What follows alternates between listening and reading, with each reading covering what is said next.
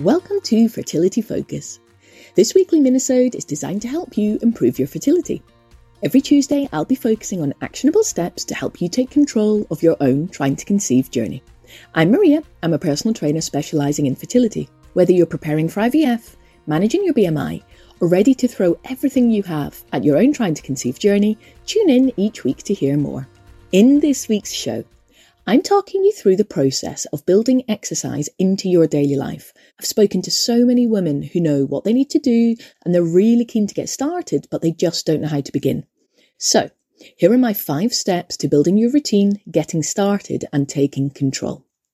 Number 1. First things first, you need a plan, and I mean an actual workout plan, one that supports your fitness and your fertility. Finding random workouts on YouTube and doing these every now and then just won't work, and it may actually be harmful to your fertility. A good workout plan tells you what to do and when to do it. It incorporates rest days and it tells you how to warm up and cool down safely. A good workout plan also gradually increases the intensity of the workouts, whether it's increasing load or volume or the time you spend working out. The good news is all of my workouts do this for you. So the planning side of things is as easy as can be. Number 2, now that you have your plan, you need to sit down, understand how the plan works, understand what will be required of you throughout the week and take that on board. This is where you need to see how many workouts you need to do that week and when, and then write them in your diary, your phone, or wherever you plan your week. If you don't normally plan your week, now is the time to start. If the plan is done via an app that comes with a calendar, like the one I use, even better. This part of the process takes time, so don't rush it, because this planning section is key to your success. Number 3. Now that the exercise part is organised, you need to think about nutrition and plan what you're eating that week. Again, this is something that needs to be planned in advance, and you may need to seek individual advice to ensure that the plan you follow is suitable for your needs. Speak to your personal trainer or a fertility specialist to ensure that your plan will support your personal goals. From there, make sure that you've been shopping for the right foods. Do not shop when hungry or tired. Also, don't just think about food, think about what you're drinking as well. Try to avoid the high sugar drinks and be very careful of so-called energy drinks. Lots of these are full of sugar and caffeine, neither of which will help you achieve your goals. Number 4. Now you're almost ready to begin. One last thing to think about is where you're going to work out and what you're going to wear. Now you don't need anything fancy. However, you do need a good sports bra and trainers good enough to work out in, so no Converse type trainers, something a bit more substantial. Then plan your workout space.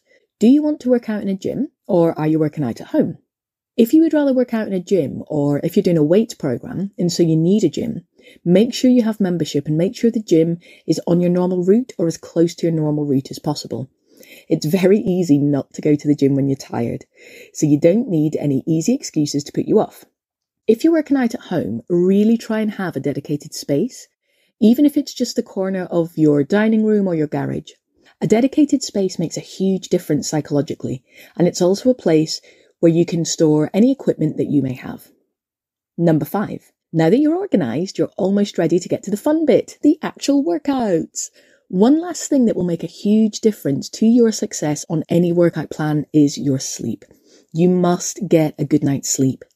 Aim for at least 8 hours, and I have no doubt that you've heard this advice a million times, but I'm saying it again in the hope that it really makes a difference this time. Poor sleep means poor choices. Poor sleep means poor health. Good sleep means you have more energy and won't just reach for the sugar first thing. You'll also be much more likely to work out if you're not feeling exhausted before you even begin. So to help with this, set an alarm, not to get you up, but to get you to bed, and set it around an hour before you want to be asleep. This gives you time to wind down and prepare for a restful night's slumber. If you really want to make sure you work out regularly with people who truly understand what you're going through, then follow me on Instagram at fitness_fertility, where you'll find my community of thousands of women who are also trying to conceive. And if you can't wait to work out, head over to fitnessfertility.com and sign up for my awesome free workouts.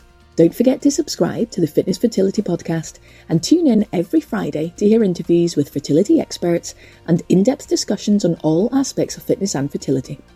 And one more thing. please share the show, because you never know who's struggling and may need that little bit of extra help.